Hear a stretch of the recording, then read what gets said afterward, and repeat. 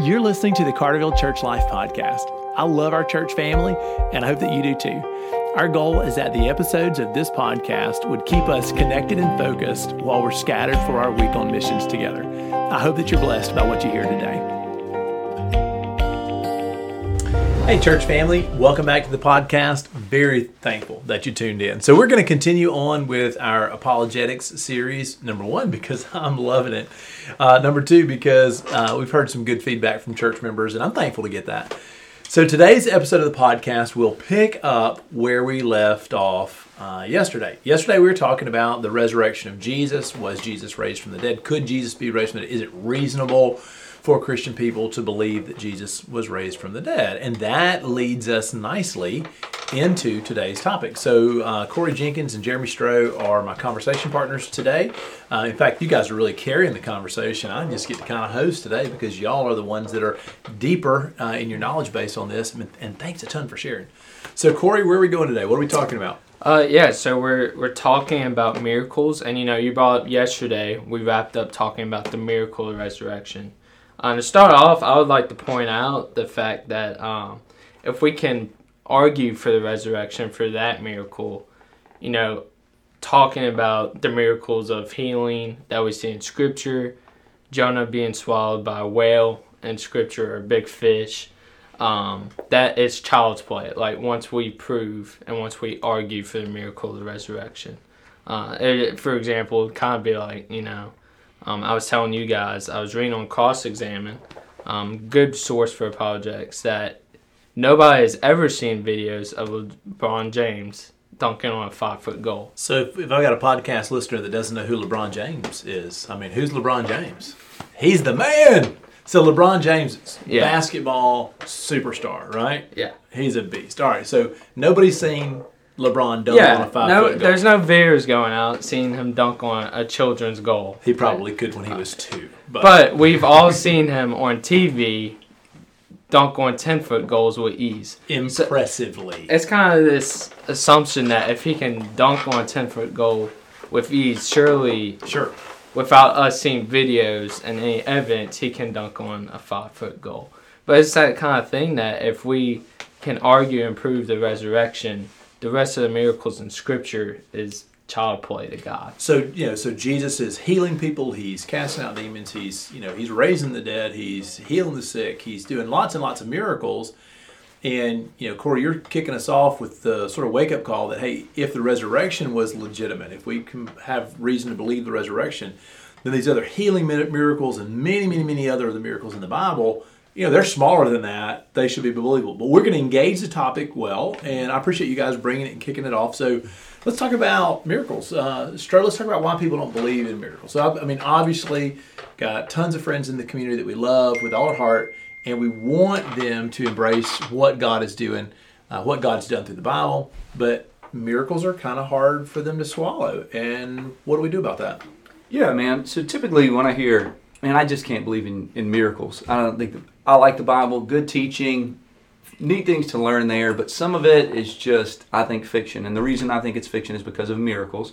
Usually the problem they have is, one, they say, hey, look, back then maybe you could believe in a miracle, and so because they were an ancient culture who were kind of superstitious, you could pull off convincing some folks of miracles. But that stuff, it can never work now. And when I hear people say that, it's almost as if we think that, number one, because of the rise of the scientific age, right, everything they thought was miraculous, now we seem to know that it all has scientific explanations. And so it was just because they didn't know, or they weren't smart, or they were superstitious, or they were easily fooled. I'll be honest with you, sometimes what I hear leans towards arrogance. It's almost as if we think, it's almost as if we think those folks weren't intelligent enough to discern between something that was really unusual but real, And I don't know, I think that's an arrogance that we got to be careful about, because we need to remember that, listen, we do have a lot of advancements in our culture, but man, our forefathers were every bit as intelligent as we are. And so I just think that's important for us not to bring that, kind of chronological snobbery is what I've heard some people call that. Yeah, and the trouble with that chronological snobbery, just like you said, one, it makes us feel like we're arrogant, we're smart, we've got it figured out. But two, it's just not true. Right. If you look back at the time, the first thing Mary thought when she gets to an empty tomb was not, Jesus is alive! Right, yeah, no. She said, oh my gosh, where's the body? She went outside. Apparently there was someone who looked like a gardener there, and she said, tell me where they've taken him, Yep. and I'll go get him. Meaning, she thought someone had stolen the body, not that he was resurrected. Right. Right. And why was she looking for a natural explanation instead of a supernatural one? Because she didn't believe in silly supernatural things like the resurrection. Right. I mean, so the ancients were. You said this before we were recording this podcast. Jesus does miracles in certain villages, and it says that people were amazed. Yeah. And I thought you said it really well. These are your words, not mine. I know they're coming out of my mouth right now, but I want to give you credit for them. Because people were amazed because they knew that miracles were not everyday routine life. This is not what they were normally. So it's really not as if ancient people were looking for miracles in every action or on every day. They were blown away by miracles. They were every bit as impressed as we are or would be by miracles we would see. Yeah, the crowds and the disciples, they weren't suckers. And so when Jesus stands up in a boat in the middle of a storm that the disciples think is going to capsize the boat, and then he says, be still, their response in the text wasn't, whew, yeah, there we go. The response was, what could this possibly mean? Right. Who is this guy that the wind and the waves obey? That doesn't happen. Right. Storms don't stop just because someone says be still. Right. They had natural laws. Not all of them, but many of them figured out without the science that we use to back them up. They weren't suckers. Good word. All right. So one of the reasons that people have a difficult time believing the miracles that are recorded in the Bible is they just kind of write it off and they say that the ancient people were superstitious. They weren't as intelligent or advanced or discerning as moderns, and so what they thought was a miracle would be easily explainable by some other means. And we're just writing that off. We're dismissing that to say that doesn't match the evidence that we think we have from the ancient world. Okay, great. So what's the other big reason that people have a difficult time accepting miracles? Yeah, so the argument is that because we have discovered natural laws in the world, right? Natural laws by definition, they would say that nature always works according to these natural laws, and nature doesn't break the natural laws. Therefore, miracles are impossible because you have a natural law, which means this is what nature always does. When people die, they stay dead. Stay dead. Yep. When people are sick, they get better or not based on medicines or immune systems or whatever, but they're not healed instantly by the words of a couple the person. fish, a couple loaves of bread that can feed a family maybe, but it can't feed thousands. Okay, gotcha. Yeah, that's tracking. The way the natural world works. We know how gravity works. We know how this stuff works. And so those are the laws. You can't break the laws. If you think you've seen the laws broken, something else was going on and we can figure it out. David Hume had a really elegant way of arguing this thing out in a book called Against Miracles. But the short of it is nature doesn't break natural laws. So miracles are impossible. Okay, so as a believer, we obviously don't think that way. So how do we defend our faith to folks who have those views? Like, how do we explain to people that we love why we do accept the fact that miracles would happen, even though we recognize that natural law, it's called natural law for a reason, right? It's because this is what normally happens. So I'll give you an example. Coaching Sam's little upward basketball team, helping out over at Pella Harvey, love those guys and love their program. When those guys shoot the basketball, right? If Sam steps up, if Cooper, one of those guys steps up, shoots the basketball, right? And they make a basket. The law of gravity says that basketball is going to go through the hoop and hit the ground right below it. It's going down. Gravity. That's it. The ball through the hoop goes down. 9.8 meters per second squared. Boom. That's how it works. That's the natural law. That said, many times it didn't yesterday. Why? Because Stroh would put his hands under the goal, catch the basketball, and throw it back to one of those kids.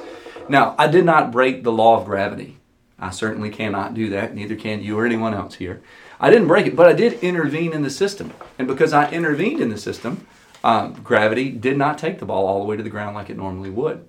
So we're asking a question here, and the question is there someone or something outside of the natural system, outside of nature, who can occasionally intervene in nature and postpone or hit pause on, shift the natural laws? Is there someone outside the system? I recognize that inside the system, nature always follows natural laws. The question is there something outside the natural that can intervene on the natural system? Okay, so I realize that this is, I mean, you're putting one on a tee. This is an easy one for us to answer, but obviously as Christians, we believe in a creator God who is outside the system, right? We believe in a creator God who made heaven and earth and everything that's in them. And it makes perfectly logical sense to me that if anyone believes in God, like if anybody holds a belief in God, absolutely that God should be able to intervene in the systems he created so that the surface tension of water would not hold up a human foot.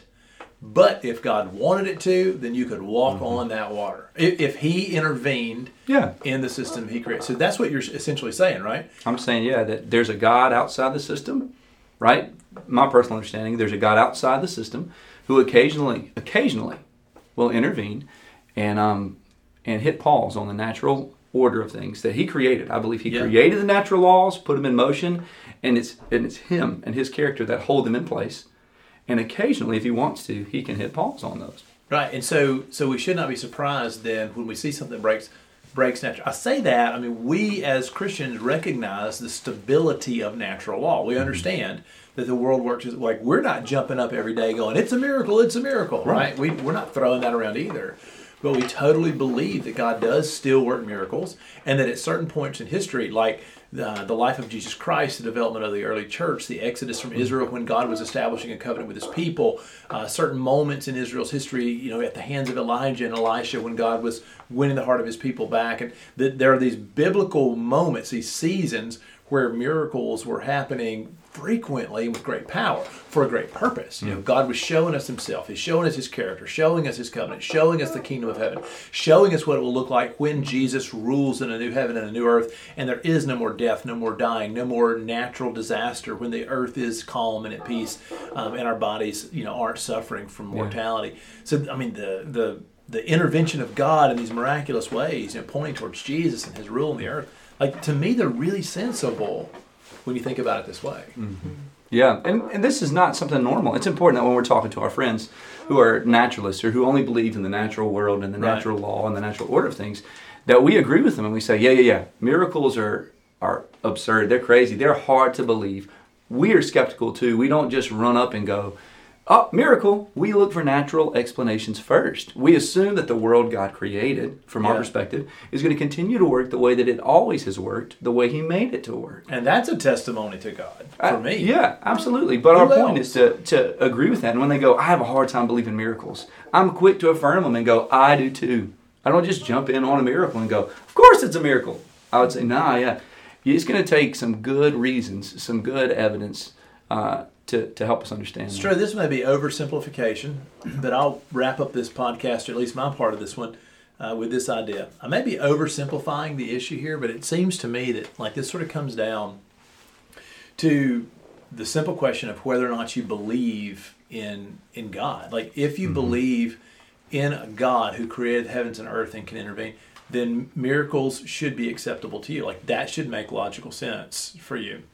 But if you don't believe in God at all, like if you believe that everything that we know got here some other way, by some natural cause without a divine creator, then I could see how you would hold to the belief that nothing can happen to intervene and break the laws of nature. That'd actually be a really logical belief if you held that. So it's almost like, for me, we're coming to this question, and it's already been answered in our mind based on whether we believe in a creator God or not. And I know that maybe a step here, but I'm thinking about just the distinction between two terms that are important to me: naturalism and supernaturalism. In other words, naturalism is a word that would describe the belief that the only thing that exists are things in the natural world that we can see or taste or touch or smell or measure, engage with our senses, things that we can subject to scientific experimentation, things that we can put under a microscope or some kind of a mass spectrometer or something that we can measure, right? That's naturalism. Somebody who only you can, and if you're a naturalist, only a naturalist, then you can only accept explanations that come from the natural world. Yeah, and so a 10-second response to that You know, because I think that is important. A naturalist is going to say, hey, look, I don't believe there's a God outside the system, so the natural laws can't be broken. That's that. And my response to that is to say, that's okay if that's what you believe, but here's the trouble. You're arguing that only what's natural exists. Only the material world exists. And I would say, that's not a scientific argument. That's a philosophical argument. What I mean is, you can't prove that with science. Right on. There's no experiment that you can run. That what you're saying, what you're speaking is outside of the scientific realm. So if you say, I'm a scientist, I only believe that I can prove what science proves, and that's all. Your problem is that science doesn't prove that. That's not even the science. And we'll talk about that. Let's talk about that in a little bit greater length in other podcasts. Yeah. And I'll just sort of, throw this out there for believers, for Christian people. That, like, in general, I love science. Like, we believe in the natural world. We believe in the things we touch, taste, smell, and see. We believe in the things we measure and experiment with. That's huge. I believe that God created those things. I love exploring them. But we also believe in a supernatural world. We believe in a God that's not subject to all those laws. Yeah. That's not naturalism, that's supernaturalism. And that seems to be a big difference. So a lot of people that will walk in and say, I don't believe in miracles, they have what's called an a priori belief. Like, before this question is a first priority belief that they've just decided offhand that they're not going to believe in things they can't touch, taste, or see. And I'm just saying that for most of us, especially for believers and for a lot of the world out there who would say they don't accept miracles, we really do believe in a supernatural world, and we do believe in a divine God. So that seems to change the game. Yep. Hey, listen, this is a long podcast, but thanks you guys for hanging with us. I'm really, really glad to get this content and these ideas out to our church, to our college students, to our high school students, to our parents, to our families. I just think this is super interesting. So thank y'all for bringing your expertise and the depth of your reading to share with these episodes. I appreciate it.